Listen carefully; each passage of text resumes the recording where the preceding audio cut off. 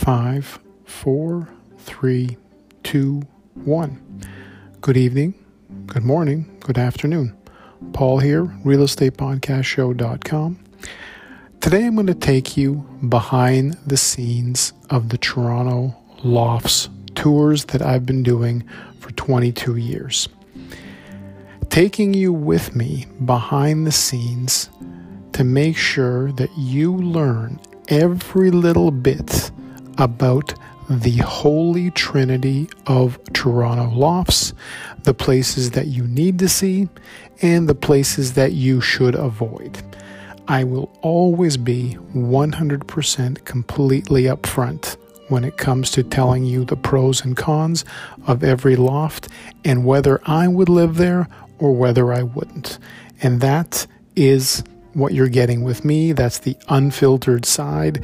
And for a lot of you, it would have been good if we had met before you had bought some of your places, because I would have made sure that you had the best advice possible. Not opinions, but actual advice from someone who's been into thousands of these loft spaces, and I've handled so many.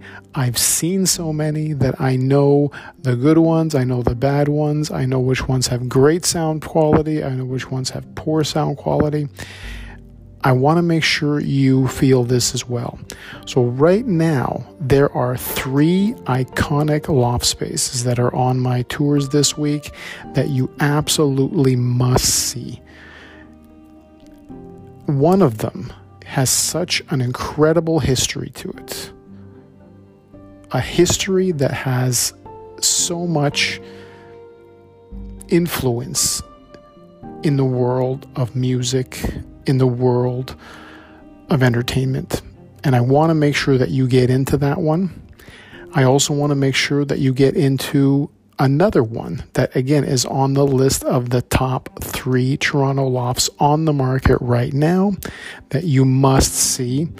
And this would be considered by many people the godfather of all loft spaces. This is the ultimate loft building.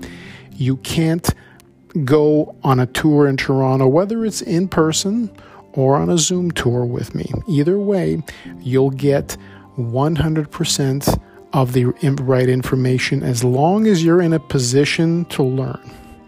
And that means you're not currently working with a realtor, so you're completely open to every little bit of criticism and critiquing of each space without being attached to the result, so that you can at least see these 3 with me.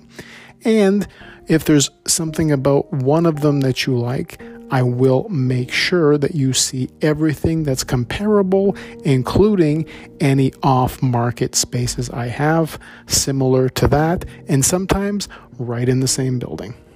So make sure you reach out to me, realestatepodcastshow.com, and I'll make sure you get the best possible loft tour of your lives.